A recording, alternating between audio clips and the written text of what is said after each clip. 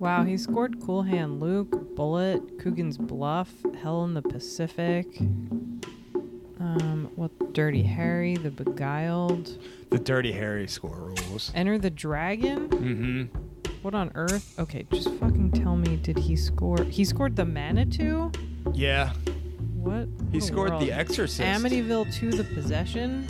Yep, but William Friedkin hated it, and he threw it out. He scored Ladies Club, you're right. Oh, he hated the Exorcist score and he got Tubular Bells? Yeah. Is that what happened? Yes. I always wondered why the fuck you would name your band Tubular Bells, and then I heard the Exorcist soundtrack and I was like, oh, okay, that's like your thing. That's all they play. You just play on some Tubular Bells. I also don't think that's the band's name. Yeah, that's Tubular Bells. It's the song name. It's the song. Really? What's the band's name? I thought the band I was can't called remember. Tubular Bells. It's like Trans-Siberian Orchestra. No. It's something like that though, and it's like Oh, it's Mike Oldfield. yes, and that like creepy part is like the first like minute of the album, and then it goes. And the album is Tubular Bells, which is like 45 minutes long. Yes, it's just Wow, one okay, long okay. like music piece. I always thought that the band was Tubular Bells. I was like, what a fucking weird name for Now your you band. have to start a grindcore band named Tubular Bells. Tubular Bells.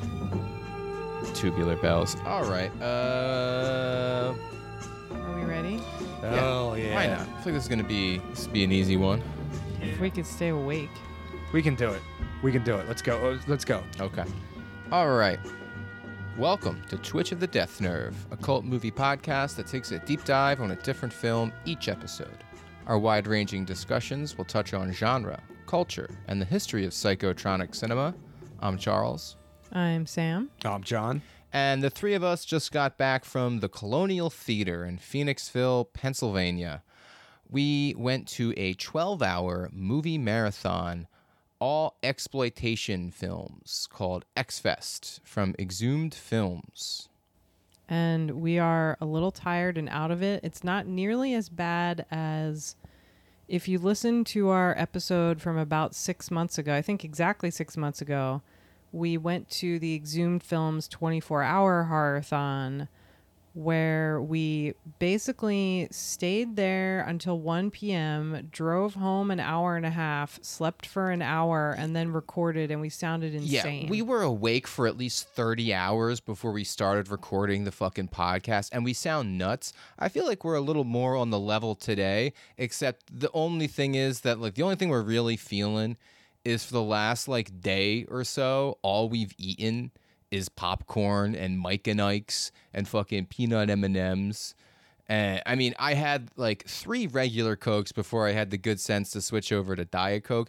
And also, I feel like everyone listening to this show, you're probably the kind of person who knows what it's like to just eat popcorn for a whole day. And drink nothing but coffee for 12 hours, coffee and alcohol. Yeah, so we're fine over here. We're not fine. A little tummy ache maybe, but nothing that, a caffeine-free Diet Coke won't just fix right up. But it was worth it. I mean... Yeah, I fucking love the X-Fest. Fucking the X-Fest rocks. And I know we've talked about Exhumed Films pretty extensively in the past, so real quick before we get on, this episode is basically going to be like fucking Nerd Sports Center. We just got back from this fucking awesome 7-movie, 12-hour marathon, and, yeah, it's we're on ESPN. It's Sports Center for fucking weebs and dweebs. And, we're sitting around a big desk. We're all wearing ironic bow ties, and there's a cardboard cutout of Richard Roundtree's shaft. I don't know. I don't know what Sports Center is. I've never fucking seen it. All I know about Sports Center is they always have the greatest ties. Yeah. Not bow ties, real ties. I feel like I've seen some, like, purple bow ties worn by, like, Shaq or something on that show. I don't know. What do I know? I think the Philly sports guy wears weird stuff. Yeah, everyone in The Action News. Maybe I don't know the Philly news. I know Action News, but maybe it's not Action News. John, anyway, sorry. I don't know anything about sports. Be honest. Have you ever watched the news? Action News, while growing up, it was on right before Schwartz. The Simpsons. Yeah. Oh, yeah, there you go. Yeah. See, it came on before The Simpsons. But anyway, yeah, we've talked about exhumed films in the past, so I feel like we don't really need to go into like a deep history lesson. I mean, listen to our 24-hour episode if you really want to hear more about exhumed films. But real quick, they basically are this local collective of people who have been curating these 35mm and 16mm cult film screenings for well over 2 decades now. They started out doing these double and triple features at a small theater in New Jersey, where they played like Fulci flicks, cannibal flicks, all kinds of crowd-pleasing horror. And eventually they got set up at this great auditorium theater in Philly that was attached to an international student housing center. R.I.P. Yeah, that was an awesome, awesome space. And they're double and triple features. They continued on, but the crowds started kind of dwindling. They weren't really massive like they were in the earlier days. And the rumor has it that they were starting to run out of steam behind the scenes a little bit, because I imagine, buying all these fucking 35mm prints and properly storing them, doing all these events only to have like 15 people show up, half of them being us three. Yeah. That's half of 15. It was probably disheartening. So what else do people fucking do? I don't fucking know. That's the other thing. I'm thinking like X-Fest, 12 hours, exploitation movies. It would sell out in 30 seconds. It's the only thing like on the East Coast doing that. And it never does, which is insane to me. Yeah, and I'm like freaking out early in the morning. Like, we got to get in line at 6 a.m. And it starts at noon because I'm going to get a good seat. But it's like, no, we're fine. Okay, so anyway, they decided to kind of go for broke in their 10-year anniversary of exhumed films existing. In, I think, like 2007. Yeah, 2007. They put on this 24-hour horror-thon, and it was make or break. I mean, and if it was the same dwindling crowd, then, that was that. But wouldn't you know it, it was a huge fucking hit, packed theater, people bringing in, like, coolers of booze, and like they pass out in the wee hours all over this sleeping bags all over the floor. It was stairs. Madness. Some psycho brought in a tent. I and think pitched maybe a tent. 2 people brought tents. God bless them. I mean, what a fucking move. But basically, Exhumed Films was back, baby. This was a huge hit. And then a few years later, they were like, okay, you know what? Let's try something a little different. They tried their hands at a shorter marathon, leaner and meaner. The first X-Fest was born. John, how would you describe the X-Fest? Perfect. It's 12 hours of the cream of the crop exploitation movie, and this not in the sense that you're always getting classics, but the fact that you're always getting something obscure. Like you'll get like something like Assault on Precinct 13 or Class of 1984, but then you'll get something like Cutthroats 9. Yeah, Crazy Western that the you never Mafu heard of. Cage. You Yeah. know what I Dog mean? Day. Right, and like shit that's like brand new. I mean, to you, or at least to me, brand new to you. Yeah, and no, like for sure. to me, that's something fucking special. Like Yeah. on 35mm, and with a crowd that's like into it. It's Christmas. It's magical. It's also great because to me, they're sort of like polar opposite events. Like the Horror-thon is always sold out for years now. I think by the 3rd Horror-thon, they started selling them out. And as much as I love Horror-thon, and, like Charles said, if you want to hear more about Exhumed's history and what Horror-thon's all about, listen to our episode. But I think Horror-thon does, in a way, get a little exhausting because there are so many movies every year that I've already seen. And it's 24 hours, I Yeah. mean, it's a marathon. Like, I can't imagine staying awake through that shit sober. And, like, you don't have any personal space because the first, 3 years of Horror-thon were great because people would start to clear out by, 4 a.m. So Sometimes even earlier, too. So for almost the last... for the back half of Horror-thon, it was a decent amount of people, but you could have a couple seats to yourself and put your feet up. Whereas the last 10 Horror-thons, it's not the case. But also, I think that's fucking sick. Like, I would like to spread out a little bit, but also the fact that so many people stick it out to the end. Like, it used to be there was a small handful that made it to the end, and they're like, wow, I can't believe you guys are still here. And now it's fucking people stick it out, and you love to see that shit. But I also think like Harry has to intentionally program more popular things for Horrorthon because it's October, it's Halloween, people want horror movies, and they want some hits that they know in there as well as some more obscure stuff. But for X Fest, it's great because like it's 6 months after Horrorthon and before the next Horrorthon, so it's like they sort of bisect the year. But X Fest, it's all like the die-hard cult movie fans who probably don't give a shit about mainstream horror movies, or like they like them. Yeah. But like these are people who are all really excited about 60s and 70s and 80s exploitation movies that they've never even heard of. Like we had Erica from Unsung Horrors fly in from Austin. Matt, one of our listeners from Minneapolis, came in. Like, Yeah, no, people it's travel for it. There's a difference between like movie fans that love the movies they love and movie fans that love movies and are like ready to like Indiana Jones it to find like a new one. And Yeah. I think that's like a big division line. For sure. And that's what I love about the X Fest is that, like the Horrorthon, they give you this list of hints before the whole thing So starts. good. Or X Fest, they post them on the door. They're not printing out a million fucking things for everybody. But during Horrorthon, they have you like guess. See how many movies you can guess, out of the 14 or so they play. For X Fest, they're like, you're not even going to fucking guess these. We're not even going to ask you to guess these because You won't know. You won't fucking know. Maybe you'll know one or two, but you won't know. You have to, and you have to get lucky, to guess the right one because the clues are so vague, and it's like there's so many fucking movies they can be, and also I kind of low key, I'm on your side, John. So I know every year during Horrorthon you don't want to guess. Like, you're like, fuck guessing. I don't want to guess. And the reason why, I assume, because this is what happens to me, is I guess these movies, and my guesses are really the movies that I'm like, I wish it would be. I'm guessing like, oh, I love this movie. I'd love to see that. And what turns out happening for the X Fest every year is that I've never seen a single one of these movies. It's like this year is one of the first X Fests. I haven't seen a single movie on here. This was my first time viewing all 7 of these films. And it's just, it's wonderful. Like, I mean, it's so cool. And like the ones that I was like, I was certain movie number 2 was going to be this. We'll get there. And when it wasn't, I was like, oh man, I wanted to watch. But it's like fucking. Yeah, I run into this problem as well.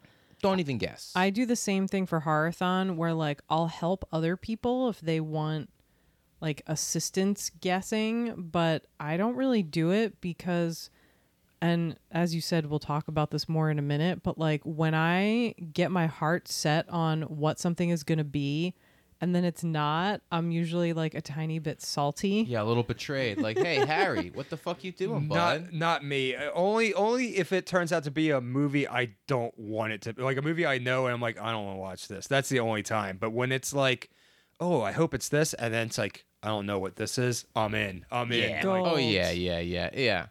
So many years, the movies that I like during these events that I would leave during are like sometimes great movies, but it's like I've seen this great movie a million times. The only movie that I want to eat during is a movie that I've seen, right? But then I like regret it. Like, God damn, like what am I gonna fucking watch? Much regret. Like even when it's like a dumb movie like Texas Chainsaw Massacre 3. No offense to any TCM3 stands out there, but like, whoa, don't make fun of Vigo. Vigo's fine. It's Ken Foree. Ken Foree's like, okay, fuck it. We're not talking about Texas Chainsaw Massacre 3. on. What I'm saying is that That's I went off bad the movie. ledge. Okay, I got dinner during that movie, and I later came to regret it because I was like, you know what, fucking, I probably would have, had fun watching it. I don't know. So now when at all these marathons, I'm only eating popcorn. I'm not leaving my fucking seat. Maybe I'll smoke some cigarettes here and there, but like, I don't want to leave the theater. I'm locked in. And you guys want to get onto it? You guys want to start talking about some of these movies? Yeah. Okay, so movie number 1 was an action crime thriller featuring an all-star cast of fan favorites. Did either of you have any guesses for this? When you said 3 the hard way, I was like, that's it. Oh yeah, because spoiler, none of the clues on here are blaxploitation movies. And I thought maybe movie number 1 is going to secretly be a blaxploitation movie, but not like say it outright. That's something Harry would totally do. Right, because if you said like blaxploitation with like 3 main, you know exactly what it is. Exactly, You can't but really saying action crime thriller featuring an You have to all-star hide cast. it. Anyway, we were wrong. I was wrong. It was not that. This film was High Risk, a 1981 American-British-Mexican co-production, which is this like adventure heist movie. It's a romp. men on a mission. Yeah. A little bit of everything. Yeah, no, it was a man on a mission movie, except they were all dads. It was like suburban dads on a mission. Adios Airlines. We just know you're gonna love it down there. The natives are friendly, the women are willing, and they just love Americans. Because down there is $5 million and a high-risk adventure that never lets you down. Down there. Here we come! High risk. Adios. High Risk starts Friday at a theater near you. Check newspapers for theaters and showtimes. It's funny as it was started. It starts with them like all looking like they're about to go on a fishing trip. Yeah, which is the ruse. Right, and I was thinking, like, as they're like putting their fishing poles down, I was like, it would be really funny if this is all just a ruse and they're going to go like on a heist or something. And then Ernest Borgnine shows up and they start buying guns from him. I'm like, oh my god, okay, cool. And this somehow is awesome. steals the movie, basically. Yeah, in like one 5-minute scene. He's just a pro. Like he just owns every Yeah. scene. Like when he just pops up, even as just a little thing like that, it's his movie. So basically, these like 4 suburban dads are flying to some unnamed country in South America to rip off $1 million from this cocaine kingpin played by James Coburn. Who is fucking amazing. And I think Yeah. it's like $5 million. Well, Yes. no, it was 1 million, and when they got there, it was 5.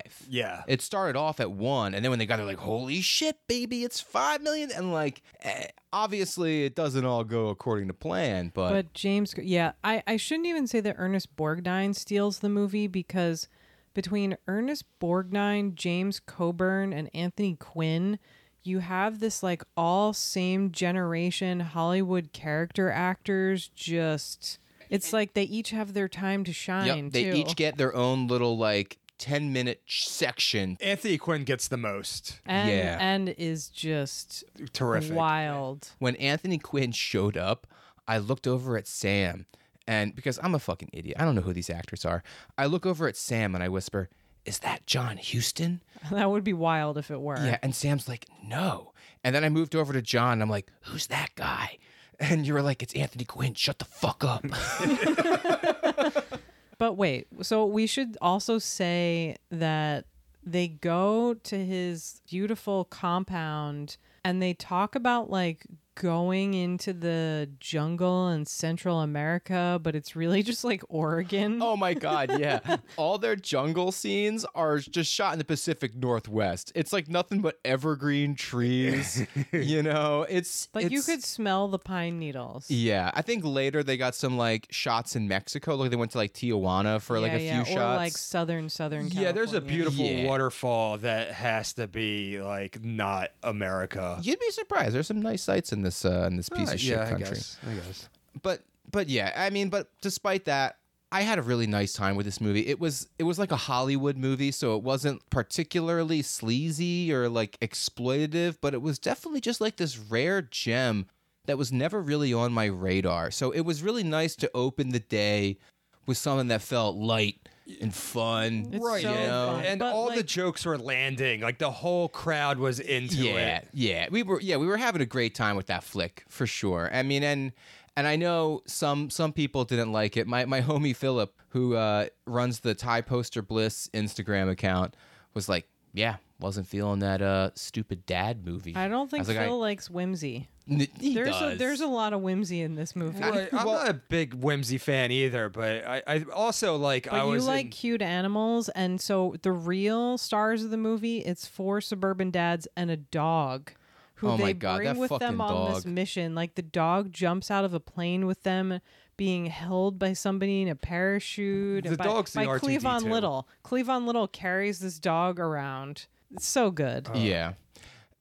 What he was saying was that he liked every single time that it was like Borgnine Coburn or Anthony Quinn. Right. But then we were hanging out with these 4 wishy-washy wingwam dads. He was like, yeah, I don't fucking care about them. James Brolin, though, wasn't really a wishy-washy dad. He No. was like he wandered in from a different movie than the dads. Yeah, he was definitely. He's got a broad fucking chest. You know what I'm saying? His chest was one of the stars of this movie. And this was my takeaway in the end of after watching it.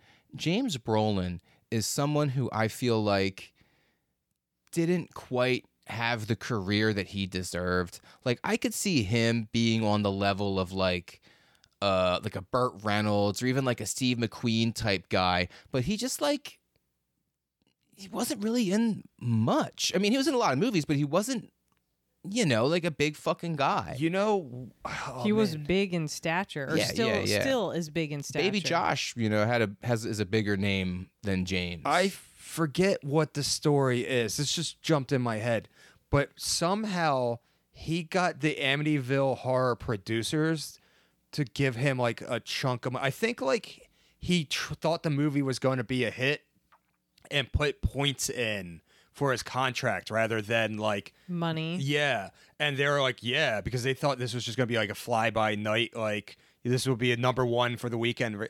And he got like so much more money than he normally would have because he actually believed in the Amityville Horror, which turned out to be a smash hit. Damn, good for him. I don't understand why. He should have been in Amityville too. Yes. That's the real gem. But yeah, I love James. He's in have you ever seen Night of the Juggler? Oh my god, it's so good. No, I haven't. I was saying earlier today that like, okay, that's the big James movie I haven't seen. When his name came up in the titles at the very beginning, I thought that's what we were gonna get. I thought we were gonna be, oh shit, we're gonna start with Night of the Juggler. Yo, I don't know anything about it. It has a ridiculous fucking title, and people talk about it like it's this crazy, intense fucking movie. So I don't even know what I'm gonna get. It's fun. It's so good. It's also something that I got lucky because of Harry and was able to see on a 16mm print, which he has, and he showed at Philomoka one night. Oh, sick.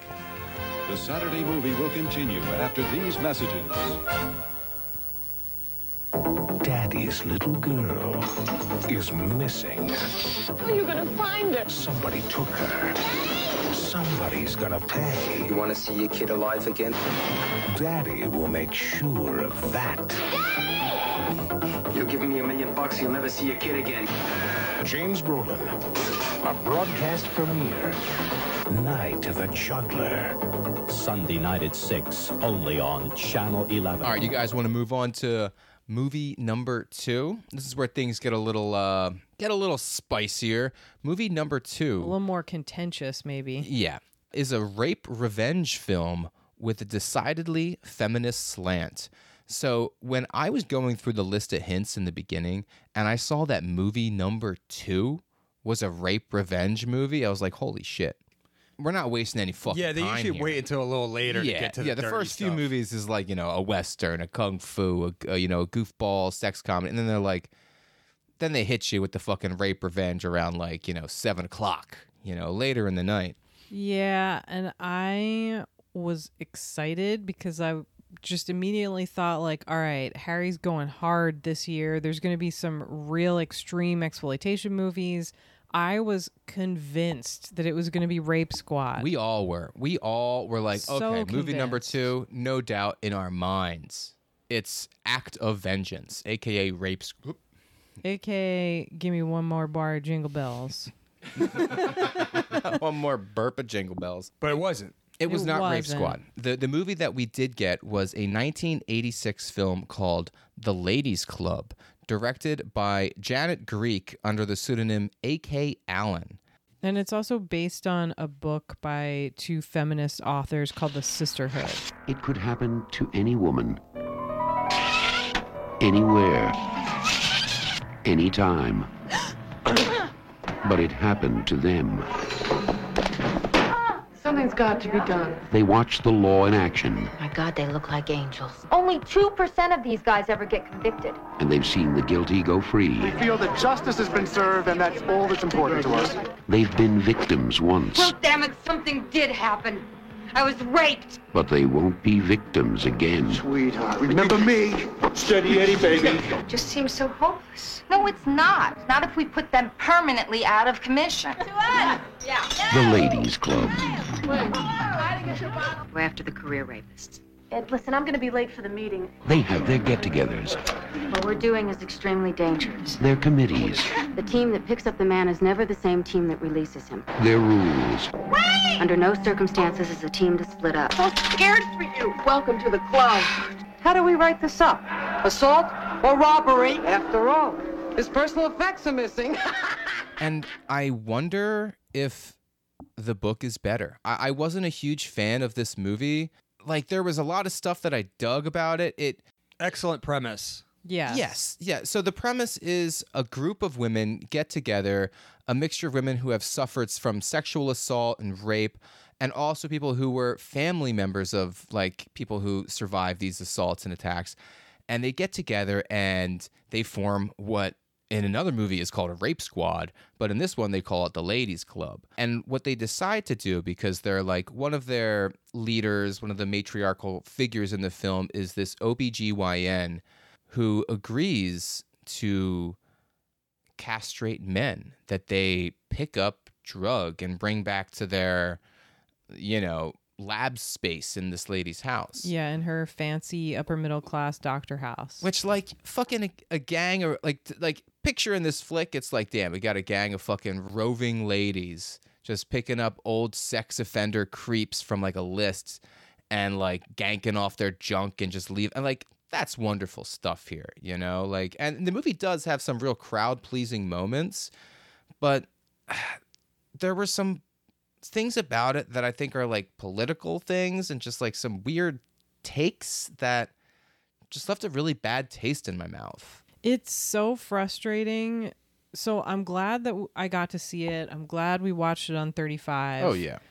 But it's basically the liberal take on a rape revenge movie, which I, of course, say as a big insult. It does a number of things that are pretty unforgivable. Like, first of all, from a sheer practical point, if all these women are getting together and the main character of the movie is a police officer who gets raped in the opening scene of the film by these three punks who look like they wandered out of Death Wish 3. They're these assholes. Yeah. But like, it's not a sleazy movie at all. It basically should be PG-13. Like, you see barely any violence.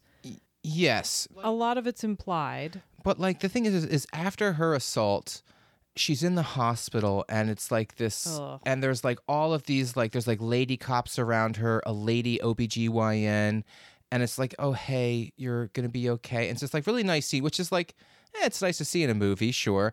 But the thing is, though, is that a film like Rape Squad, which is the movie that we thought it was going to be, it has that same scene, except it's all these gross fucking, like, male cops asking her what she was fucking wearing. And when they give her the rape kit, it's like the most painful scene. And it's just like, it's hard to watch and it's very real. And then, but this movie does this thing where all of the cops are kind of like, nice. They're good guys. They're all on her side because she's also a cop too. And like, it's like very pro cop.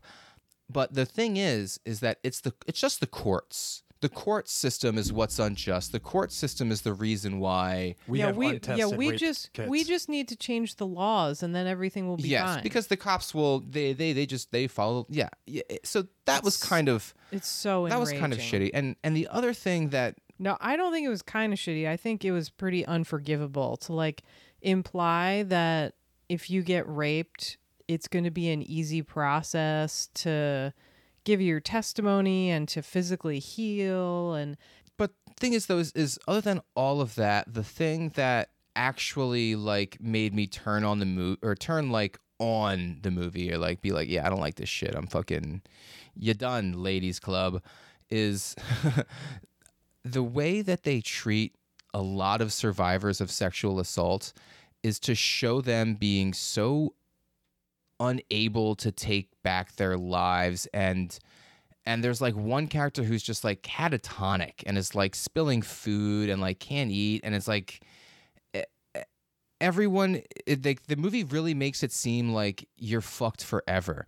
And there's this, and the OBGYN character who eventually gets like revenge on the guy who raped her daughter. As soon as she gets revenge, she like kills herself. Yeah. And it's like, that's what really, and it makes all of the revenge that they do get, all of these awesome like trapping fucking creeps and castrations, there's no catharsis in it because it feels like they are, I don't know. It doesn't feel as good as it does in Rape Squad, which is a much sleazier and grosser movie. So I get why that's harder to watch, but yeah, but it's more honest. It should be gross and sleazy.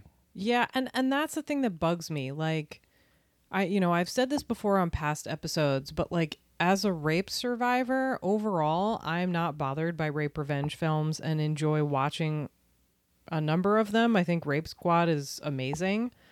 But with this one, it's this like gross liberal hot take on what we can do as rape victims. And like half of the women are people, like you said, people who just happen to be related to the rape victims because they're, it's this act that when it happens to you, you're just forever destroyed. Yes. And you must have a caretaker. And it really like, it almost feels like it was written by someone who like knew someone who was raped, or like someone who's like, oh my gosh, I know exactly, like, okay, I got this. Say no more, allow me. Whereas like when you're watching Rape Squad, we're really advertising Rape Squad here. Great film. Yeah, but also if you haven't seen Rape Squad and you don't like hard exploitation movies, it is rough to watch. It's a rape revenge movie, it comes, it's really sleazy. Yes, but it also has such better politics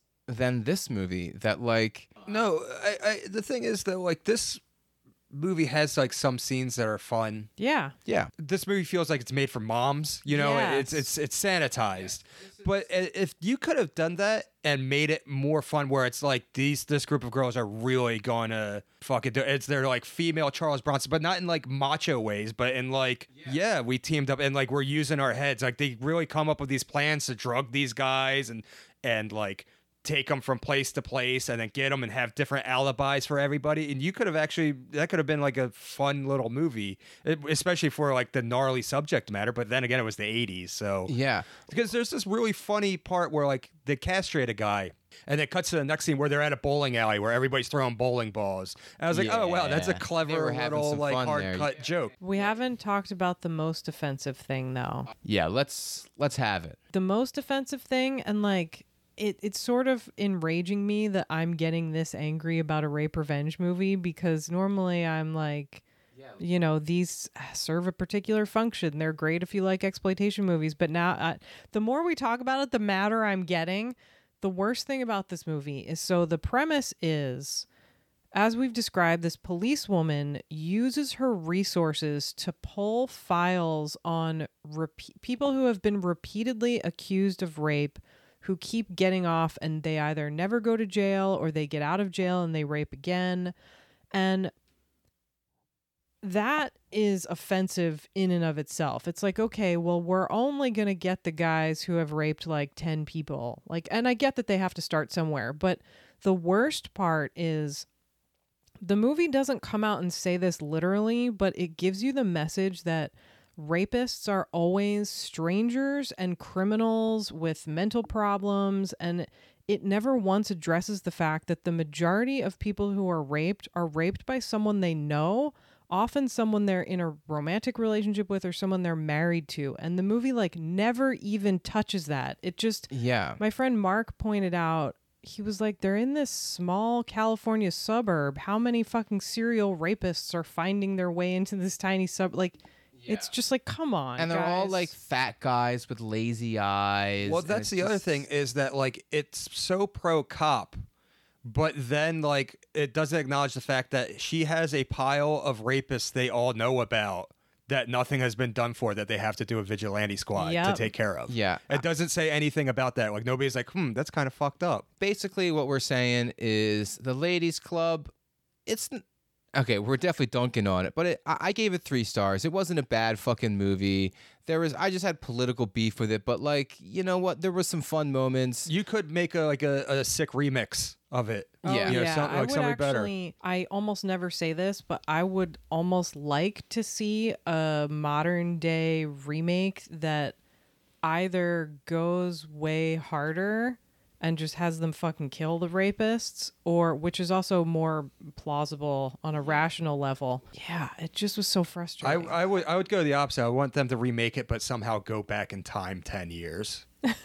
Fair. They joined with a common cause and found a simple solution. No, I don't actually do it. A doctor does it. You're one of those nuts I've been hearing about on the news. It's quick and permanent. Damn it, how could you do such a thing? They're taking justice into their own hands and hitting them where it hurts. The Ladies Club. I think I need to sit down for a minute. It's not just coffee and cake anymore. Can I say one nice thing about the movie? Yeah, please. Nicholas Worth. Who's that? He's the big hulking rapist that they dump his body in the... Oh, yeah. I love that guy. He's in Don't Answer the Phone. He's fucking terrifying yes, in he that. is. Yeah. Don't Answer the Phone is He's so just good. like the perfect sleazoid. He's in a TV movie called The Rape of Richard Beck, where he rapes Richard Crenna.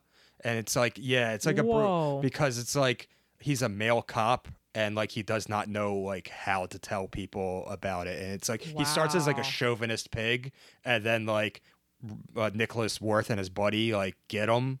And then it's pretty strong for a TV movie too. But like Nicholas Worth has a look and he fits the role he got. Yeah, but, like, I'm sure he was a nice guy in real life. Oh, one more thing. I'm sorry, this just popped back in my head too. Credits. You guys are walking out. And I'm playing on my phone. I look up and it says Transportation Captain Darwin Jostin. And I was like, no way. I guess there's another Darwin Jostin. He's the Napoleon Wilson from Yeah. I look on his IMDb page. He was in between movies. That was his other job. He would just drive people to set and stuff? Yeah, he did it for like 15 movies. Yeah, you got to work in Hollywood. Yeah. Wow, that's awesome. That is awesome. That's one of my favorite like weird pleasures is watching all of the credits and either noticing the totally wild names or like seeing somebody in unexpected like side or behind the scenes roles. Right. Because people from like the smaller movies most likely did other jobs to stay afloat. Yeah, you'll love to see it. And you know what else you fucking love to see? Movie number 3. Movie number 3. The description that we got was fun B-grade Bond-sploitation. And I got to be real with you guys. When I read Bond-sploitation, as in James Bond, I wouldn't say that my heart sank, but in my head I was like, okay, this is probably going to be the movie that I can go, go get a sandwich and walk around, say hello to some people, and then maybe pop back in for a few scenes. Thank God we didn't. Thank fucking God.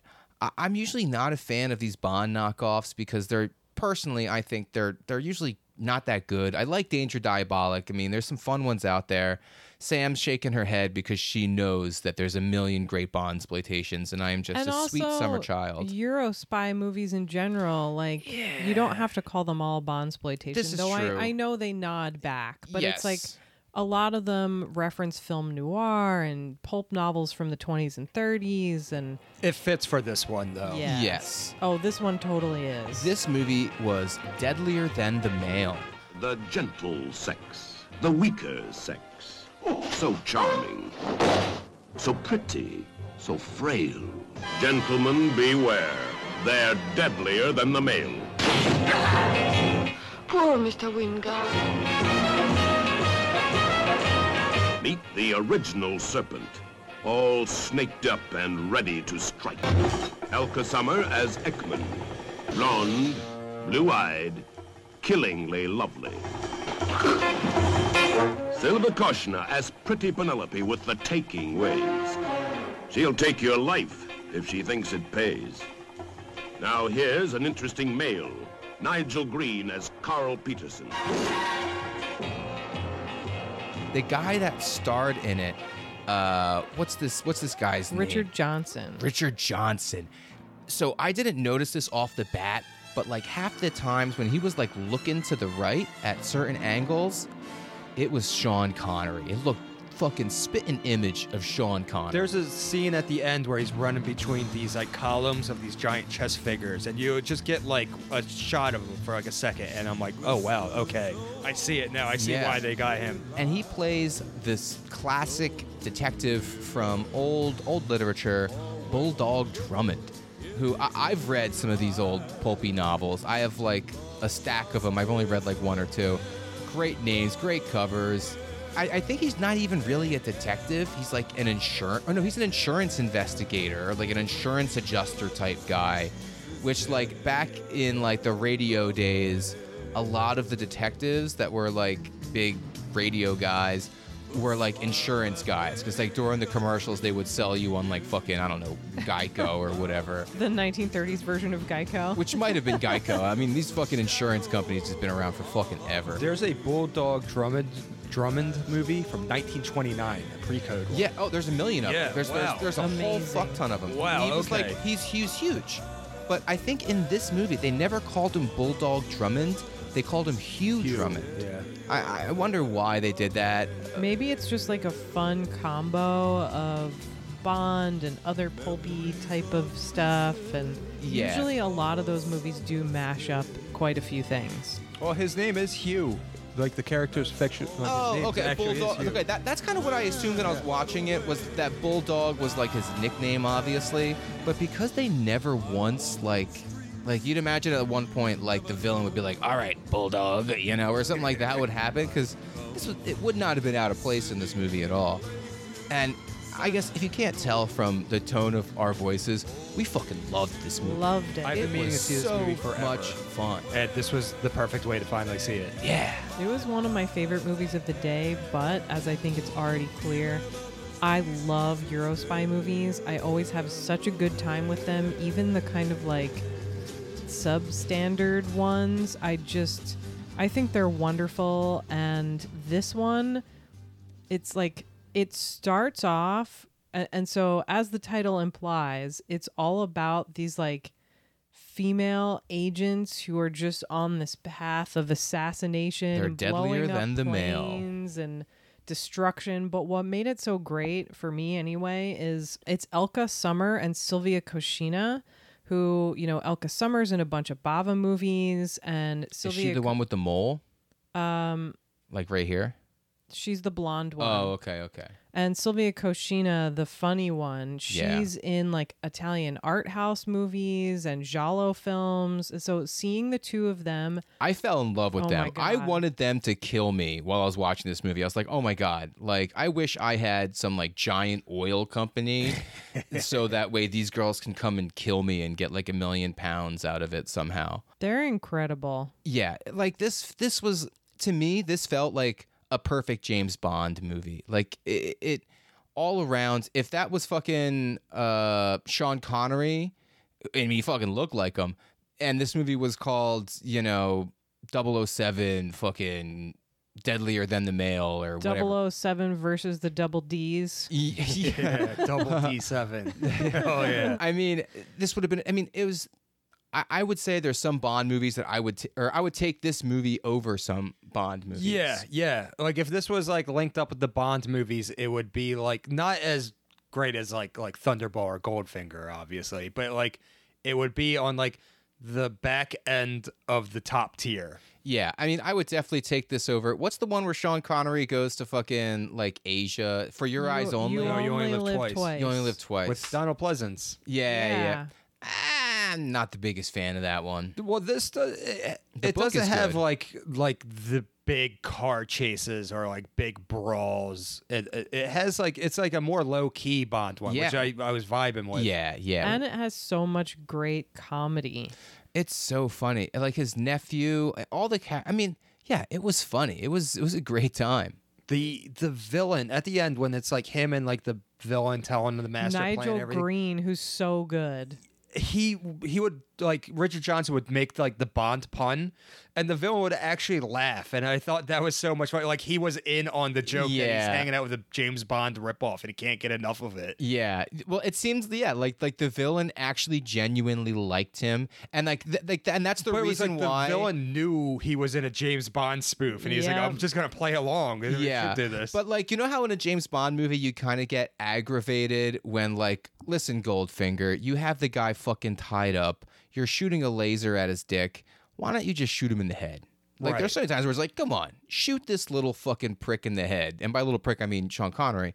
But in this, in the end, like you were saying, when the villain has him, you know, dead to rights, and he's like giving him the master plan, and he's like, listen, I want to keep you alive for a little while longer. It's because he's having fun with them. Like, they're actually having fun together. He wants to play a game of giant robot chess with him. Yeah. How can you take that away from a man? It's so cool. Oh my God. Look like a fucking Doctor Who scene or something. Oh my God. Also, Nigel Green is one of those actors. So there's a lot of crossover with Deadlier Than the Male and, you know, like I said, some other Euro cult movies because of Elka Summer and Sylvia Koshina. But there's also a lot of crossover between people involved in Hammer horror, like Jimmy Sangster wrote the film, and also Nigel Green is in a bunch of Hammer movies, and he's one of those actors who I love, and it really frustrates me that he doesn't have the same kind of level of reputation as somebody like, you know, Peter Cushing, or not that anyone on earth is as wonderful as Peter Cushing, but like Nigel Green is great, and I think he kind of proves it in this movie. Yeah, I think this was the one when the credits were coming up. Every other name I would like look over, like first I would look at you, Sam, and be like, damn. And then the next name would come up and I look over at John and be like, yo, damn.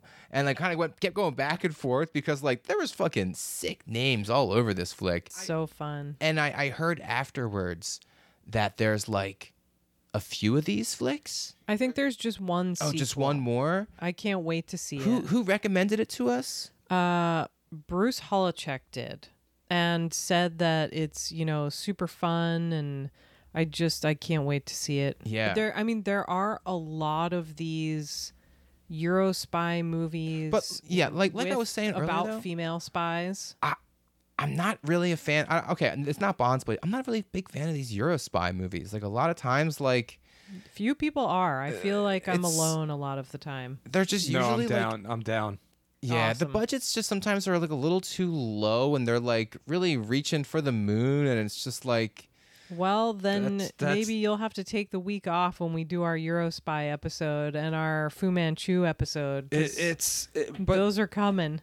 I like that. You got to look at it the same way you look at science fiction. When like there's a science fiction movie that's like it's going further than its budget can allow, and you just got to like, no, It's that's the charm. endearing. But they're always like 2 hours long. No, they're usually like 80 minutes. All right. The Well, you know what? Eurospy movies, they're pretty short. Right now, I'm riding high, so I'm ready to I'm going to get down on the genre now. This Like, almost had get an me- X rating. Hell yeah. The producers battled the British Board of Film Censors, who strongly objected to the film's use of women assassins, torture, and promiscuity. Oh my God. Wow. Fucking the British Board of Censors. They're the most biggest prudes in the world. Yeah. Oh, can we say one more thing? Richard Johnson was originally going to be James Bond. He was Terrence Young's first choice. And I'm glad they went with Sean Connery. Oh, 'cause yeah. Sean Connery looks like he could like actually beat people up. I remember like hearing like when they had both of them like screen testing and stuff. Basically, you know the very beginning opening scene when they're sitting at the when they first introduced James Bond. He's sitting by the pool. No. In Dr. No, he's sitting at a poker table, or craps Baccarat. Baccarat, absolutely. Yeah. They're sitting at the Baccarat table. He's got the cigarette in the side of his mouth. He lights it, or someone lights it for him, and they filmed that with both Sean Connery and sorry, I keep forgetting this fucking Richard Johnson's Most name. generic name. It's Dick Johnson. It's two penises. This is his name. So Richard Johnson. They filmed it with both of them, and basically everyone decided before filming it that this Richard Johnson guy looked just like him, but was a little bit hotter, you know, and like more posh. A little more posh. He's more scholarly. And then they filmed this scene with both of them, and what they did was they screened it just to women, and they asked just the women which one of these guys is you know, Gonna wind up in Dr. Butcher. That's Richard Johnson, right? Zombie. Oh, yes, Zombie. Oh, he's the Wishful doctor. thinking. He's the doctor in Well, Zombie. I'm gonna get to that. No. So, What the fuck? Okay, so that's the thing. He's originally supposed to be the first James Bond. Loses to Sean Connery. Ends up a Lucio Fulci movie. David Warbeck was originally supposed to be the Roger Moore James Bond. Which I love Roger Moore, but I wish I think happened. David Warbeck would have been a sick David James Warbeck Bond. is incredible. But once again, ends up in Lucio Fulci movies. Wow. Isn't that weird? Lucio Fulci is as this a weird. doctor. He's a doctor in the Beyond. Yeah, and so is Richard Johnson. Yep. Damn, Whoa. I wish that like Fulci lived long enough for like to make his own Bond movie. No. Remember when originally they wanted Pierce Brosnan for Bond, and then he Yes. got called back to like Remington Steele, so they got Timothy Dalton. If instead of afterwards, if Fulci was still pumping him out, Yeah. like you could see like He could have been in Demonia. yeah, or like Pierce Brosnan in has the to brain. fucking close the fucking gates of hell and get some rotten maggots in his fucking. No. No more foreplay. Pierce Brosnan is in, I don't know if we've ever talked about this on the show, one of my least favorite movies of all time, Nomads. Oh, yeah, the vampire movie. No, Nomads is Adam Ant plays one of this gang of punks who just like drive around California vandalizing things and killing people.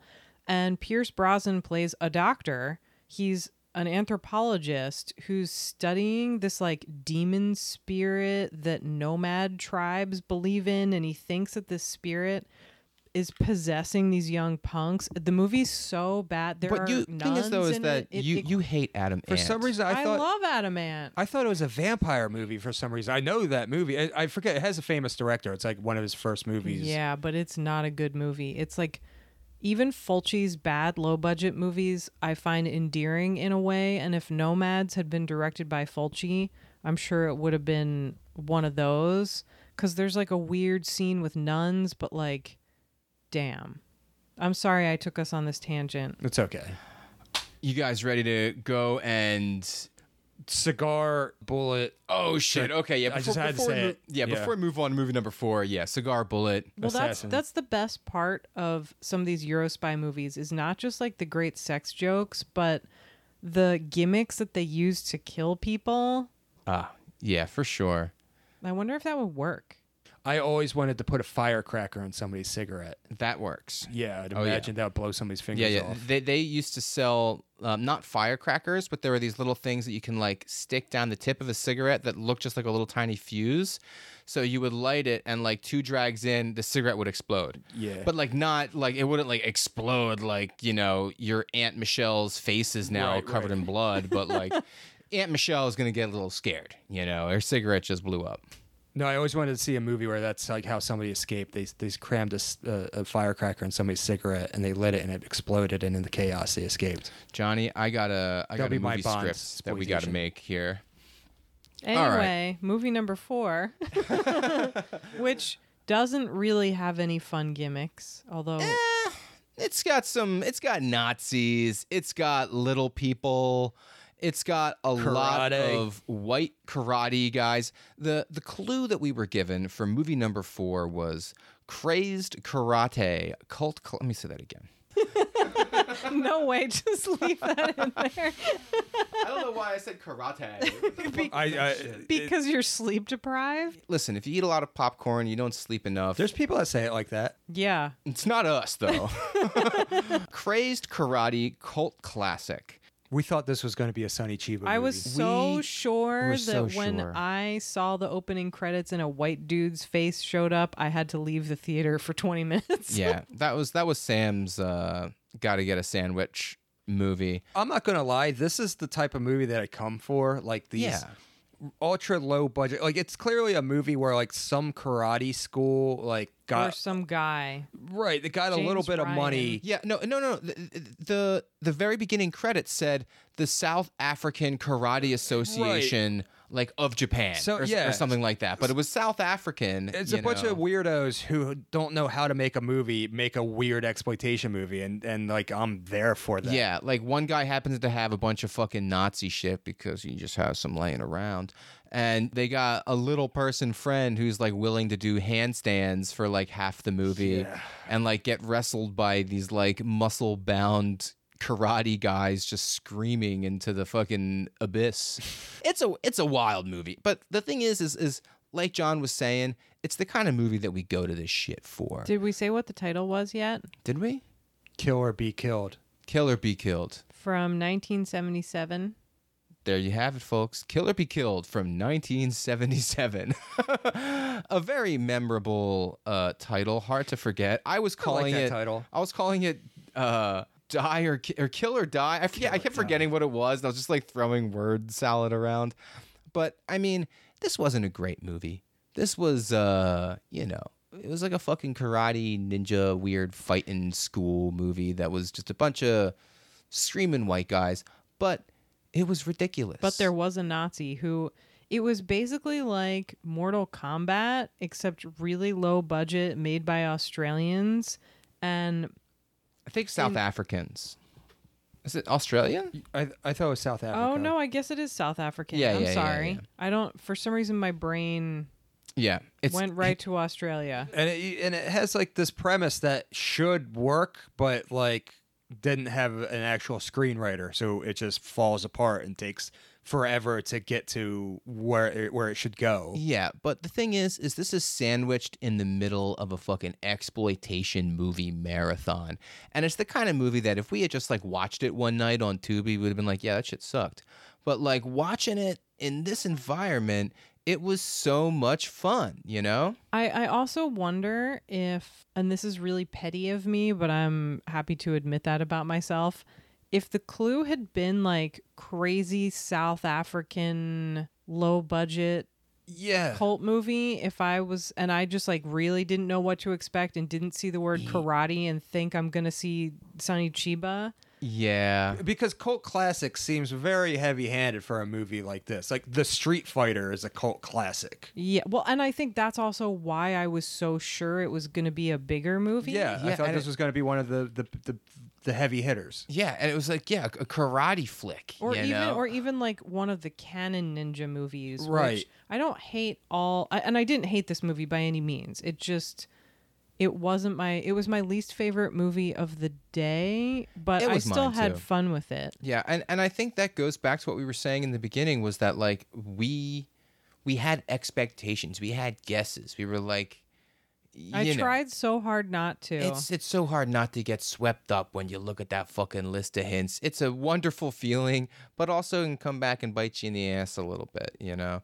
And just learn to let go, like me. Yeah, honestly, what you do is amazing. I sit down, I eat that popcorn, I'm gonna watch shit, and I'm at the point like I don't want it to be the one I know. Yes, and that's I think part of why I got so tripped up with this movie was because I was convinced it would be some Sonny Chiba movie I hadn't seen yet, and as soon as I saw that it wasn't, but like. This is the sort of movie that I typically would love, where there's this like Nazi who lost the World Martial Arts Olympic Championships in 1936 against to an Imperial Japanese guy. But he cheated. That's what really got him. Yeah. The Imperial Japanese guy was given diamonds to the referee or the judges or something in this like karate tournament in the 30s, and I mean, it's those just fucking Axis powers turning on each other. Yeah, and it was it was a ridiculous goddamn movie. And you Set know what? in a Lego castle.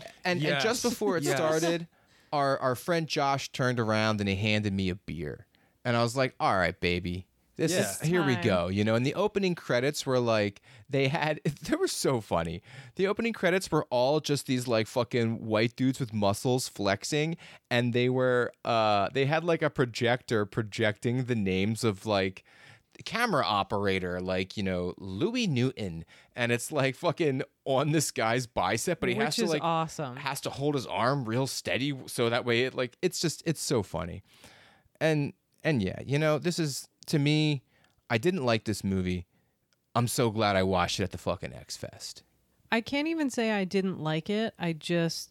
Because I feel like if you're in the right mindset and you're, say, really drunk, this could be super fun. Yeah, this is a beers with the boys movie. If this was earlier when I wasn't hungry and it was in the start and I'm like, here, I'm at X-Fest, I've been waiting for this all year, it would have played better with me. But I was already at the point where I was like, it's time to get something to eat. What is this? Yeah, I think I'm on Team Sam with the idea of if the clue was South African madness with a fighting tournament, I'd been like, all South right. African movie where they turn a car into a sailboat in the desert. Yeah, I would have been like, Weird all right, South- let's go. This is so funny how the more we describe the shit that goes on in this movie, the more I'm like, this movie sounds pretty Weird fucking good. South African Nazi versus ninja.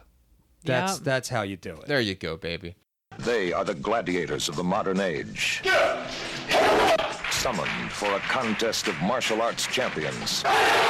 2 international karate teams in combat like there has never been before. Steve Hunt has captured every martial arts title in America. Shion Sensei. Us. Now he's been lured to an impenetrable desert fortress to compete for a fortune in diamonds. Instead, he is fighting for his life against a private army of karate commandos prepared to strike at the whim of a madman. There can be no second best when you heed the command to kill or be killed. All right, movie number 5 was an underseen martial arts drama. Now, because the last movie, when we were guessing our clues and whatnot, the last movie said karate, we're like, okay, it's going to be a Japanese movie. And then this one was underseen martial arts drama. I was thinking it was going to be a movie like Come Drink With Me or like Last Hurrah for Chivalry, but more obscure than those two, but a Shaw Brothers period piece. And I was certain of it because, of course, the last movie's Japanese. This one's going to be like an old Chinese flick. Nope.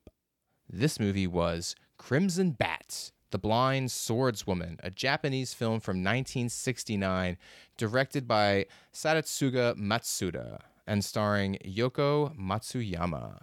And oh my God, it may be my favorite movie of the day. For me, hands down. Yeah, like this was the movie that was perfect for me.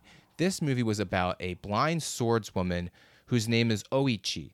And if John's laughing because minus the Zat. Yeah. Yes. Yeah. Yes. And one of my all-time favorite series of films is the Zatoichi films. And right now I am currently doing my second and a half rewatch of the whole series. I'm up to movie 6. Me and Sam are watching them together. And oh my God, it's so good. Absolutely wonderful. Fucking love Zatoichi. I love The Blind Swordsman, and this was just like the female spin on the Zatoichi movies, but it was so good. It was so good. I loved it. This was Toei too, right? I think it was Toei. They had a problem with the aspect ratio at first, so it was sort of hard to see. Yeah, I only saw the Japanese subtitles, which were written in black etched. metal font for some reason. They were etched into the print. Oh, yes. So someone I don't know. I really want to read about this process, and I wanted to ask Harry about it if he knew anything about it, because it looks like what happened is it looks like they almost made these really sharp stamps for every single subtitle in the movie and cut it right onto the film negative or whatever, or the reel itself. Is that the negative? Into the reel, yeah. Yeah, onto the frames. And it's just it looks amazing, but strange awesome. at the same time. Yeah, it's like this scratchy, crazy, it looks like... It's like the Sepultura S. Yes. Yeah. It's definitely, there's some black metal letters going on there. Like Sam was saying, the aspect ratio is off in the beginning, and they stopped the movie. And what was really funny is before the movie started, me and Sam had a bet. I said, Sam, it's going to be a Shaw Brothers movie. And I was so convinced it wasn't going to be Shaw Brothers. Sam where's says- my dollar? Okay, listen. Let me fucking tell the people at home what the bet was before I cough up your blood money. I said, it's going to be a Shaw Brothers movie. Sam says, it's not going to be a Shaw Brothers movie. Harry wouldn't do that. Harry wouldn't do that. And me being, Mr. Confidence, I say, well, I bet you $1 that it's going to be a Shaw Brothers movie. And Sam's like, nope. And I'm like, listen, wait till you see what they're going to have to open up the curtains for that. Shaw scope, baby. It's going to be wide screen. And then when the movie starts up and like it's not widescreen, I'm like, okay, I don't think so. And then like you hear the fucking screen goes black, and then they spread open the curtains. And I look over at Sam and I'm like, looks like we're getting a little Shaw scope. Baby. No, and I was still like, no, there is a girl wearing a kimono. This isn't a fucking Shaw Brothers movie. They have Japanese people in Shaw Brothers movies sometimes. The best is it's not even like when somebody's wrong, but like they double down on being wrong right before they find out they're wrong. That's like makes it that much more tasty. Yeah. So, okay. I owe you $1, Sam. It was not a Shaw Brothers movie.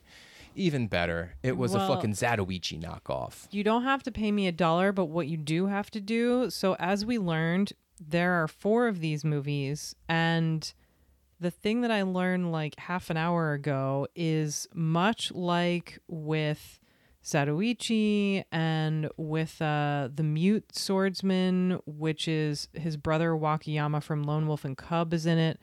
Like a lot of these were turned into TV series, and apparently Teruo Ishii, the great Eroguro director who we've talked about on a past episode. Is Eroguro just like fucking Japanese torture porn? It's just like bondage. Erotic grotesque. That's what Eroguro means? Yes. Wow. Yeah, we will have to do an Eroguro episode because I have a big project coming up that I'm very excited about. Can't talk about yet, but I will want to sort of do. Wow. But you work on some pretty cool stuff. I do. I'm very. But yeah, this movie fucking rocked, and I'm biased. Obviously, I love the fucking Zatoichi. I love the Blind Swordsman, and like Sam was saying, like a lot of these movies they make. For Zatoichi, they made fucking 26 of them, and then they did 4 seasons of a TV show. This one, the Crimson Bat series, they made 4 of them, and then they did, I think it's 1 season of a TV show, but the fact that Teruo Ishii directed almost half the season means it's probably going to be fucking wild. Yeah. He did Blind Woman's Curse. Oh, fuck to give you an example. So the company that did this was not Toei. It was, I'm going to pronounce this wrong. You guys are going to have to help me. Shochiku? Yes, Shochiku. They were a studio who folded, I think, maybe not too long after this. They did X from Outer Space, a favorite of ours, Charles. Oh, with Hurricane and Shochiku. Yeah, that's that studio. Yes. Oh, they're terrific. Yeah, that fucking that Criterion box set that has the X from Outer Space, the Goki. Living Skeleton, Goki Body Snatcher from Hell, and Genocide. Awesome fucking box set. Those movies are sick. Anyway, to get back to this fucking Blind Swordswoman, who is great. This movie was emotional. I fucking cried. It's a fucking melodrama, which I was so hyped about. I love these fucking movies. There's a scene 3/4 of the way through the flick when Blind Swordswoman, the fucking Crimson Bat, walks into a gambling hall. And it's so sad. She's there only to raise money to buy back this teenage virgin who is forced to go to a brothel to cover her father's debts. It's all that kind of plot. Yes. But with that said, when she walked in the gambling hall, I got fucking hyped. I got so excited. I could see it. Like I started doing this I was just fucking your chair. Yeah, I started dancing around because I've seen fucking 26 Zatoichi movies. I've seen fucking half of the TV show. The gambling den scenes they're my awesome. favorites in Zatoichi. I turned around. Our friend Brian Baines was sitting behind me, and I like beckoned for him like to lean forward. I need to whisper something important, some secret truth in your ear. And Brian Baines looks fucking annoyed that I'm interrupting him from vibing in this movie, and he's like, "What?" And I'm like, she's going to cut the dice in half. And he's like, okay. And like leans back in his chair.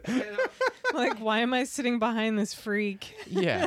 And the scene goes on for like 7-10 minutes. She keeps fucking winning because even though she's blind, she can hear the way the dice are landing. She's got fucking super hearing, baby. And like the scene's going on. There's all this shit going down. I'm like, oh, fuck. She's not going to cut the dice in half. I'm going to look like a goddamn idiot. And then, like, at the end of the scene, like, she throws her sword into the air and fucking sticks onto the wall. And, like, one Ryu, like, one gold coin goes through the sword. And then the sword falls down and she cuts the dice basket in half. And then it opens up. The cheating basket. The cheating dice basket. And sure enough, she cut the dice in half and there were weights inside. Because they were little metal balls. Little metal balls, trick dice. And I turn around and look at Brian Baines and I was like, yo, I knew it, baby. I knew it. Sometimes you have to be proud of the arcane knowledge in your brain. Yeah. But, and also, like, you would think that even though you, like, know what's going to happen, and, like, sometimes it's like, oh, yeah, I can see this coming from a mile away. This shit sucks. But with this, it's the opposite. It's like, baby, I can't wait to see you. No, there's like when you watch a certain subgenre you like and you get to that trope you love, and it's like it's like a warm blanket. For me, it's like in those. Also, the same thing happens in a lot of Meiko Kaji gambling movies.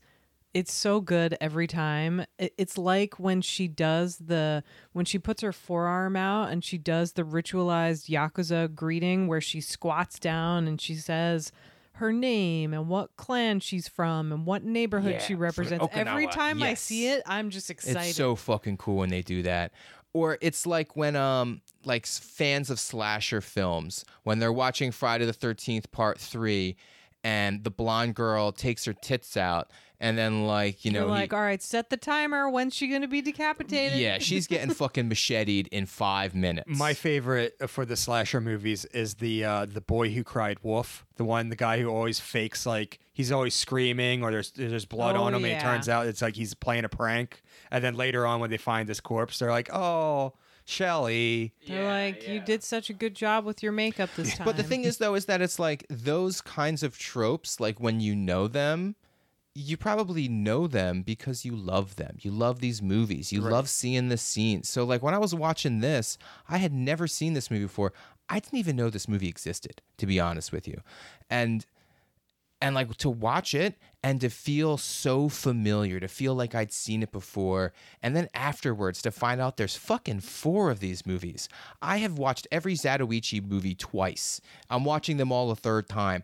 And it's like, I obviously want more of this stuff. Oh. And I just found out there's 4 of these. And there's a TV show. It's the camera to Zatoichi's Godzilla. You Absolutely. Got another... Well, there's also like 12 Red Peony Gambler movies. So once we're through all the Crimson Bat movies, then we can move on to those. Yeah, I'm 3 into those. They're fun.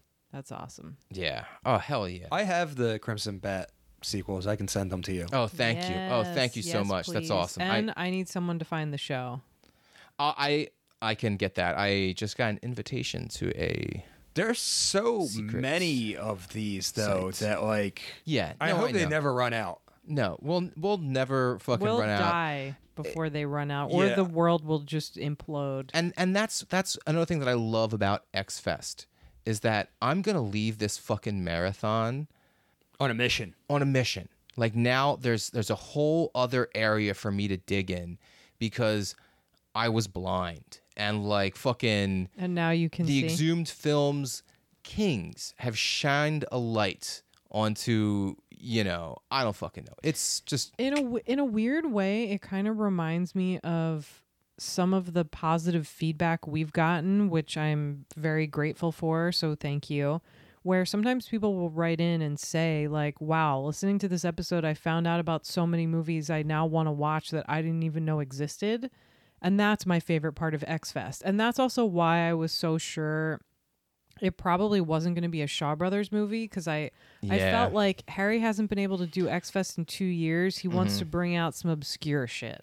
And also the fact that like every single movie that we had guessed, we were so fucking off. that like the we fact were close with Rape Squad. Yeah, it was. Yes. It was Suburban Mom Rape Squad, which I think is a great follow-up to Suburban Dad Man on a Mission. Yeah, you know? yeah. So, like, yeah. I mean, really, despite the fact that there were a couple, not actually hiccups, this was a great fucking marathon. They look a like great marathon. movies for your parents that were played on USA on an afternoon. Yeah, I mean, I think this was really well created, or, yeah, not created. Curated, yes. I have curated a monster. Yeah, this was just a solid year, and to fucking take things into fucking 11th gear, or whatever the saying is. It's not that. 12th gear. I thought it was 9th gear. 9th gear. Oh, no, these amps go up to 11, and you put your car into overdrive. I don't know how many gears are in a fucking car. I'm an idiot. Oh, I thought it was a 7. bike reference. Movie number 6 was an Italian Polizio Tecci film from a legendary director. Now, if you know anything about the Italo crime subgenre, a lot of fucking legendary directors dip their toes in the waters. So there's a lot of movies this could be. So this is the only movie programmed that I had seen. And if you've ever listened to our show, you know that Charles has repeatedly said he doesn't really like Polizio Tecci movies, which is shocking to me. And this one, I'm glad you felt differently about it. I fucking loved this movie. Movie number 6 was High Crime, directed by the great Enzo Castellari. Attention. All units in Zone C proceed at once to be afraid.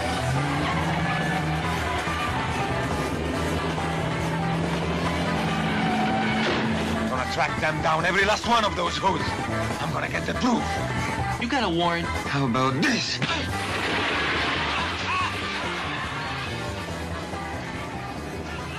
This movie was fucking awesome. I mean, I don't dislike Polizio Tecci films. I've seen a lot that I don't like. And I know there's so many in the genre that, like, I think I didn't like the first few that I saw. And I was like, okay, maybe I just don't like these fucking movies. Yeah, but the last few that I've seen, I'm like, I've loved every single one of these. And it's easy to write them off because much like Westerns, there's not that much variation because you can only do so much with that, or else it would not be that genre anymore. Yeah, for sure. And also, so this movie stars the fucking one of the most beautiful men in the world. What's this goddamn name? Franco Nero. Jeez. He is so hot. Oh my God. It's what?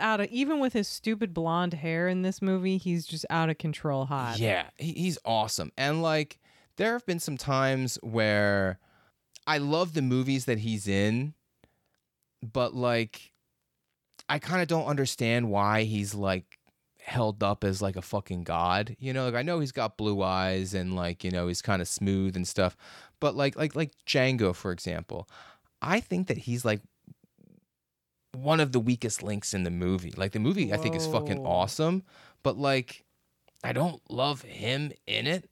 Whoa. But in this movie, this was one of the best performances I've ever seen him fucking give. Like he was over the top and like screaming for half the movie, but then he would have these moments where like you could see beyond it and you could tell like, oh, you're a good guy, aren't you? You're actually a really fucking nice guy. Like you care about these people that you're screaming at. And it's a really hard like line to walk when you're doing a performance where like you're a loud asshole. That's the character you're playing. And for the audience to like fully get on your side and to like feel your pain and to like want you to, you know, win in the end when you're such a fucking loud ding dong, job well done. Like that's a fucking hard line to walk. And Franco Nero kills it in this movie. But he's not just an asshole like Maurizio Merli is in some of the... Yeah, I love him for that, though. I know. They're very different, where here it's like he's... Oh, Batgirl. He's only an asshole when he's frustrated because these high-level criminals are getting away with everything. Yeah, they're all like super, super rich business fucks that are working in France and working in Italy. Yeah, anytime in one of these movies you go to Marseille, you know that some drugs are coming in from the Middle East and some shit is going to go down. This movie reminded me of another Franco Nero Euro crime that I actually like a little bit better called Confessions of a Police Captain. Oh. You should check it out. I've seen it. Oh, have you? Yeah, I don't love that one. Really? I actually think that's like the more serious, like grounded one. Okay, you know what? I watched that on a box set that had like 50 exploitation movies on it. yes. That's the first time I seen it too. The quality was very questionable. And I had just watched, I think it's Deodato's film, Live Like a Cop, Die Like a Man. Yeah. Because it was on the same disc. And I didn't like that very much.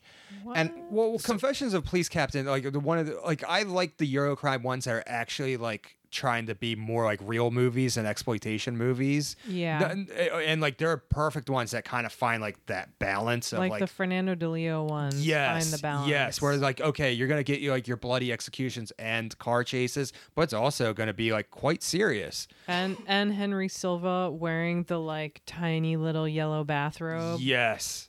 Oh my gosh. You love to see Usually it's Sam that says this stuff, but like we got to talk about what Franco Nero was wearing in this movie. Oh my God. The like obsessed layered purple suit that like somehow didn't make him look like the Joker. Like he looked fucking cool because it was the tie was like when the tie is too short. Yeah, which always look ugly, but somehow but not on him. Oh my God, yeah. And then later he wears this gray suit with a gray tie, and it's just like all the ties in this. So I am someone who randomly like have very little fashion sense on my own. I basically wear black jeans and movie and band t-shirts, but I partly became obsessed with Italian movies because they always have the best clothes, the best decor, and everyone in these Poliziotteschi movies, like I've said this before on other podcasts and on our Discord, I want someone to make me year calendar that's just like the ties of Poliziotteschi movies, or even more so the winter coats of Poliziotteschi movies. Oh my God, yeah. It's so funny how like me and Sam are like the yin and yang of people who are whispering during movies. Like I'm whispering like, who the fuck is that guy? What do I know this guy from? I'm like, look at this tie. Yeah, look at that lamp back there. Look at that lamp is amazing. There was a gumball machine lamp in this movie. Wait, no. I'm sorry.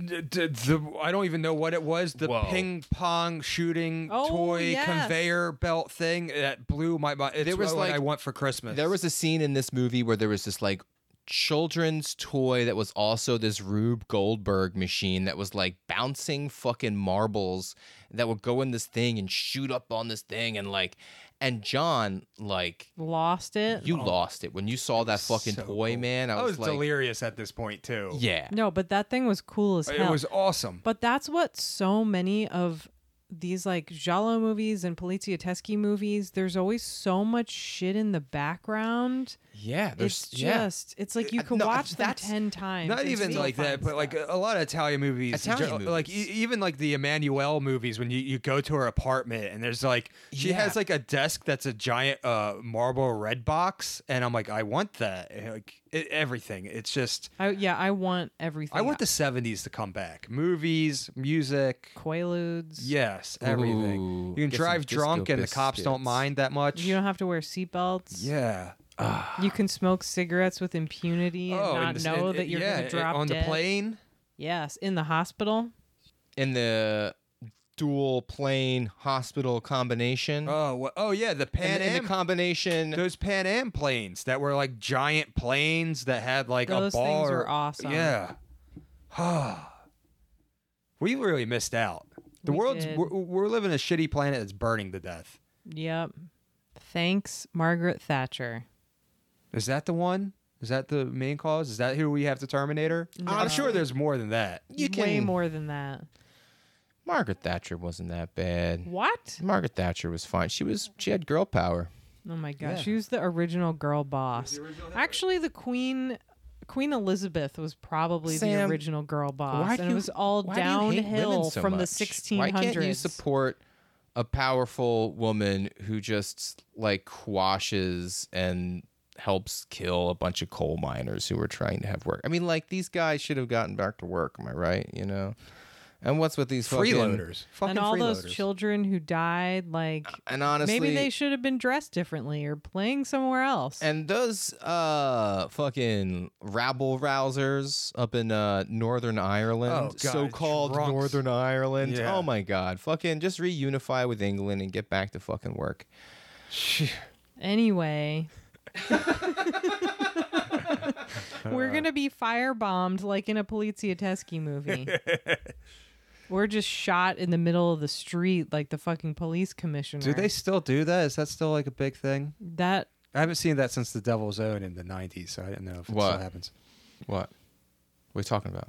Ireland throwing Molotov cocktails at your car. Oh, you know what? I was talking about it happening in Italy, but it happened certainly in Ireland. Yeah, I know, like the whole that years whole of lead. thing. Yeah. Good that we live in America where like you can go anywhere and not worry about getting shot to death.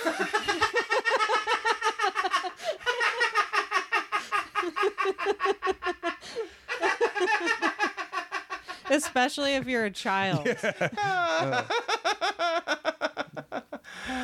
Awesome country. All right, movie number 7 was one that I think I was so fucking hyped for. when we got the list of hints and we read every single one of them, when we got to movie number 7, that was the one we were looking for when we went down the list. We wanted to see those two fucking beautiful words that are Hong Kong, baby.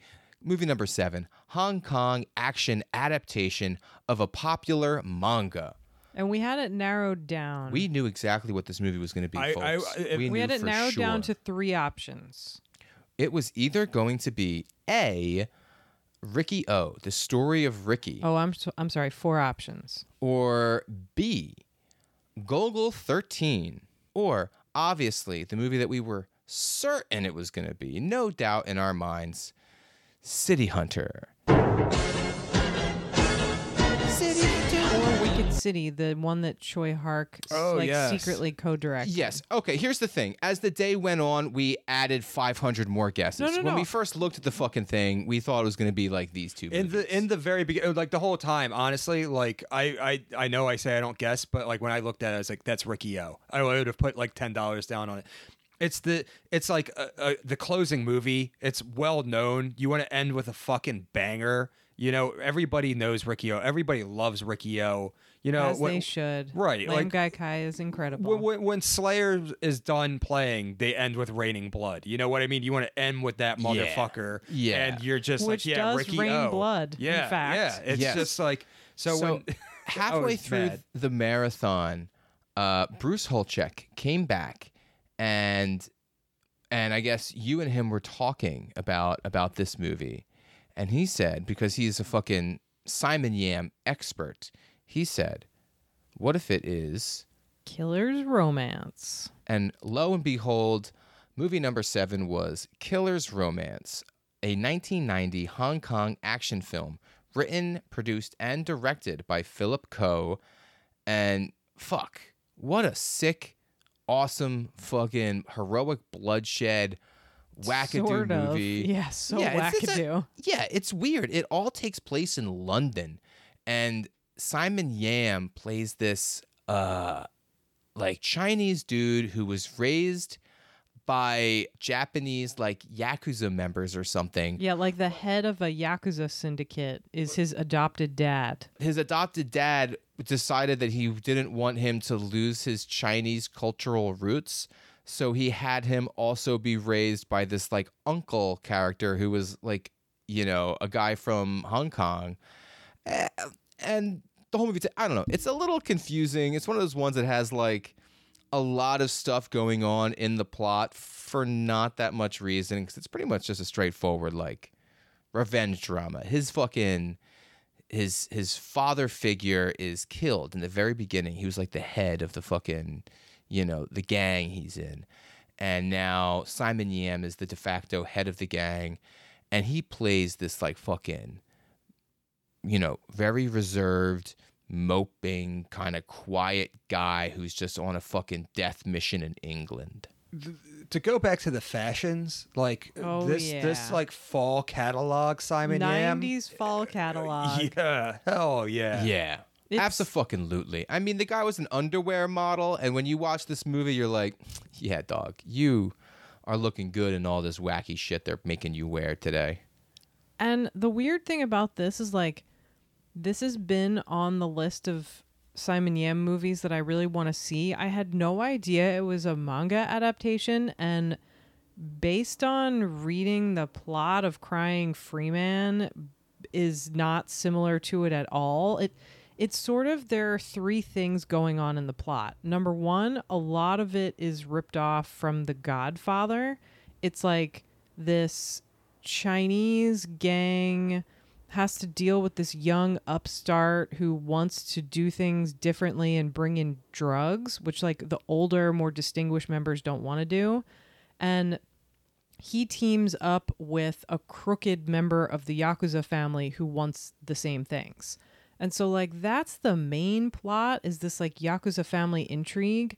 The second plot is that Simon Yam's character, this woman witnesses him killing someone, and instead of killing her in turn, they fall in love. Yeah, well, and like the reason why she doesn't like turn him into the police is because Simon Yam is just so fucking hot. I mean, like, come on, ladies. Well, you see this guy, and it's just like, That's what I was going to say is the third plot of the plot of the movie is Simon Yam being hot in different scenes, riding a horse.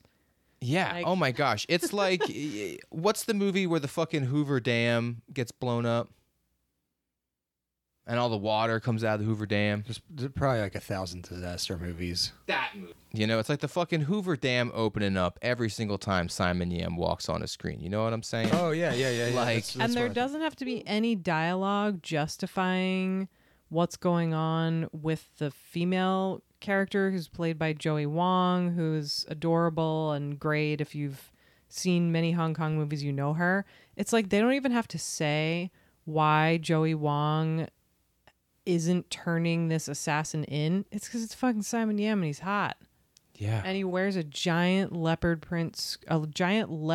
muff scarf thing. Oh my God. You just love to see it. You love to see it. And like for the fucking closer, like this is what you want. You want a fucking weird melodrama. Yeah, that has like 3 gunfight scenes where like the fucking guns they use in this movie, they're not just fucking handguns. They're not just fucking shotguns. Like the handgun cannons. like goes down his entire arm. The shotgun looks like a fucking trash can. Like it's this huge fucking trash can. The guy's like spinning and shooting. It's awesome. I like guns that are like variations of like guns you normally see. And I like it when they all have their own distinct like sound when they shoot. Like it's pleasing to the ears to me. Yeah, and fucking squibs.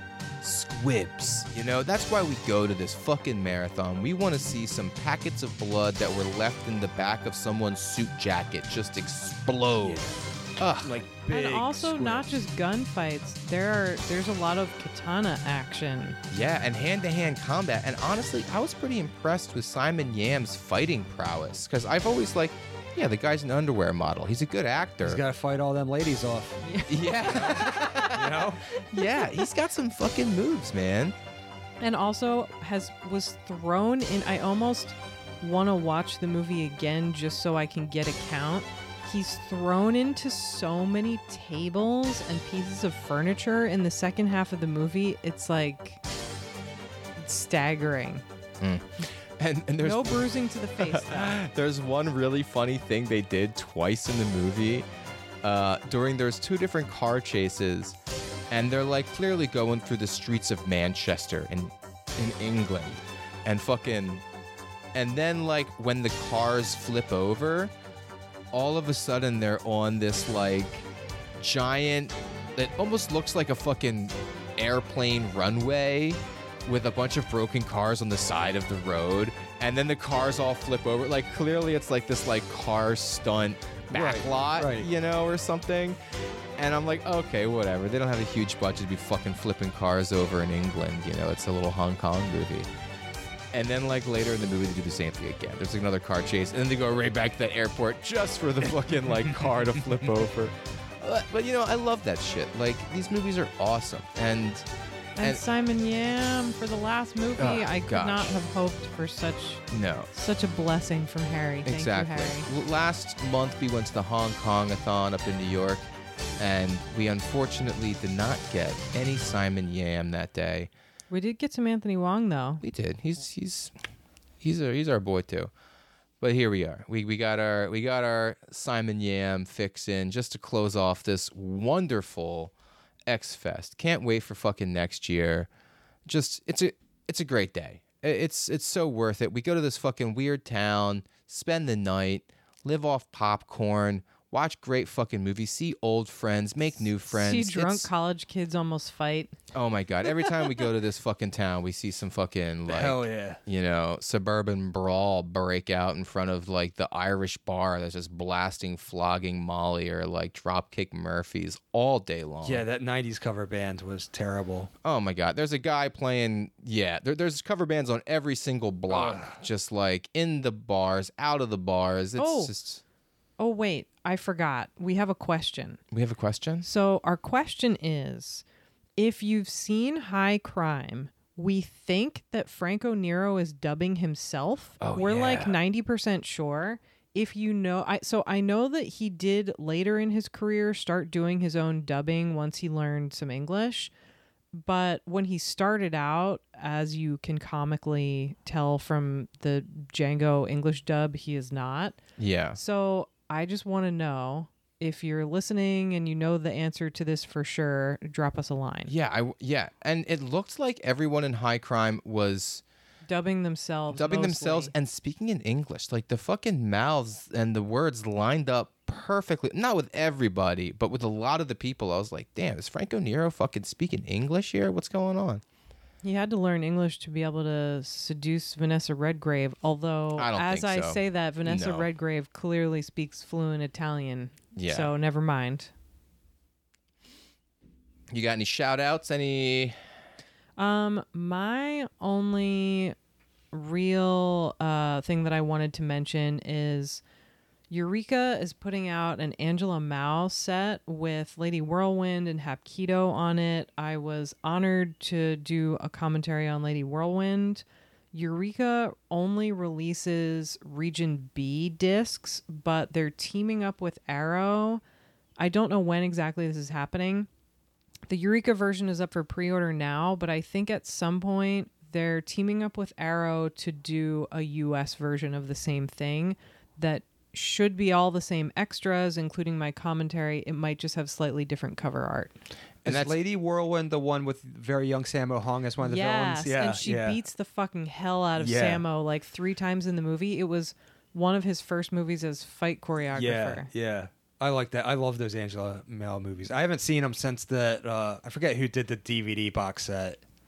Yeah, I downloaded this like really shitty version of Lady Whirlwind for Sam to watch through the commentary to, but I didn't watch it because I'm like, I can't wait till you get your fucking contributors copy because I want to. It looks awesome, and I can't wait to see what they fucking do with it. Oh wait, I'm sorry, I have one more shout out. So we mentioned Bruce Holochek, my lovely friend, who I think his Instagram name is Cinema Arcana.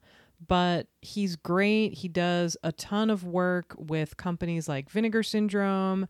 He worked on the Untold Story disc, and he's also working on the upcoming Dr. Lamb Blu-ray from Unearthed. So fucking which that's you need to buy. Yeah, we already pre-ordered it from Diabolic DVD. You should do the same. Yeah, that's the release that I'm most fucking pumped for this year, is seeing our boy Simon Yam.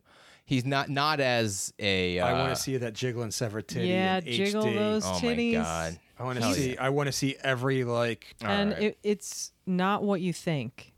If you haven't seen Dr. Lamb and you just hear us say jiggling titties, it's a whole different. I said thing. severed. I said severed. Oh, you did say severed. Yeah. Okay. No, it's exactly what you fucking think. Yeah. It's fucking. It's perfect. Yeah. If we're talking it up. You know it's going to be a dirty fucking nasty ass movie. It's a Cat 3 movie. It's a category 3. No, it's not like it's like one of like the big 4 of Category 3. It's like the Judas Priest of Category 3 movies.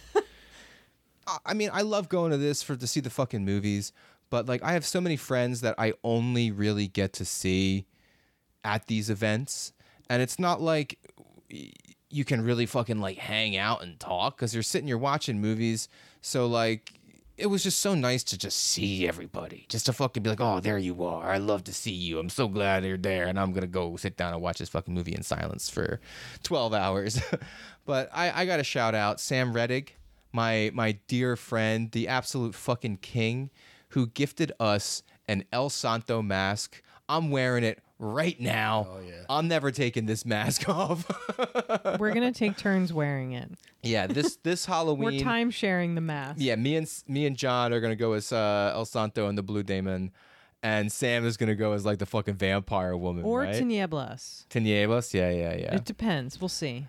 Dylan Solstice, fucking you absolute freak. It was awesome seeing you this weekend. At one point, I was talking to my friend Inessa about like Frantz Fanon and Hannah Arendt, and Dylan rolls up and he starts like going off about the CIA. He's got this crazed look in his eye, and I was like, oh my God, I love you so much. You're so nuts, and it's so good to see your friends. Brian Baines and the Richmond Boys. Hell yeah. Always a fucking pleasure to see them. Ian Dykstra, dude, I didn't recognize you without your Mets hat on, but God, it was so good to see you too. And all the new friends that we met, Scott Burton especially, another Richmond King.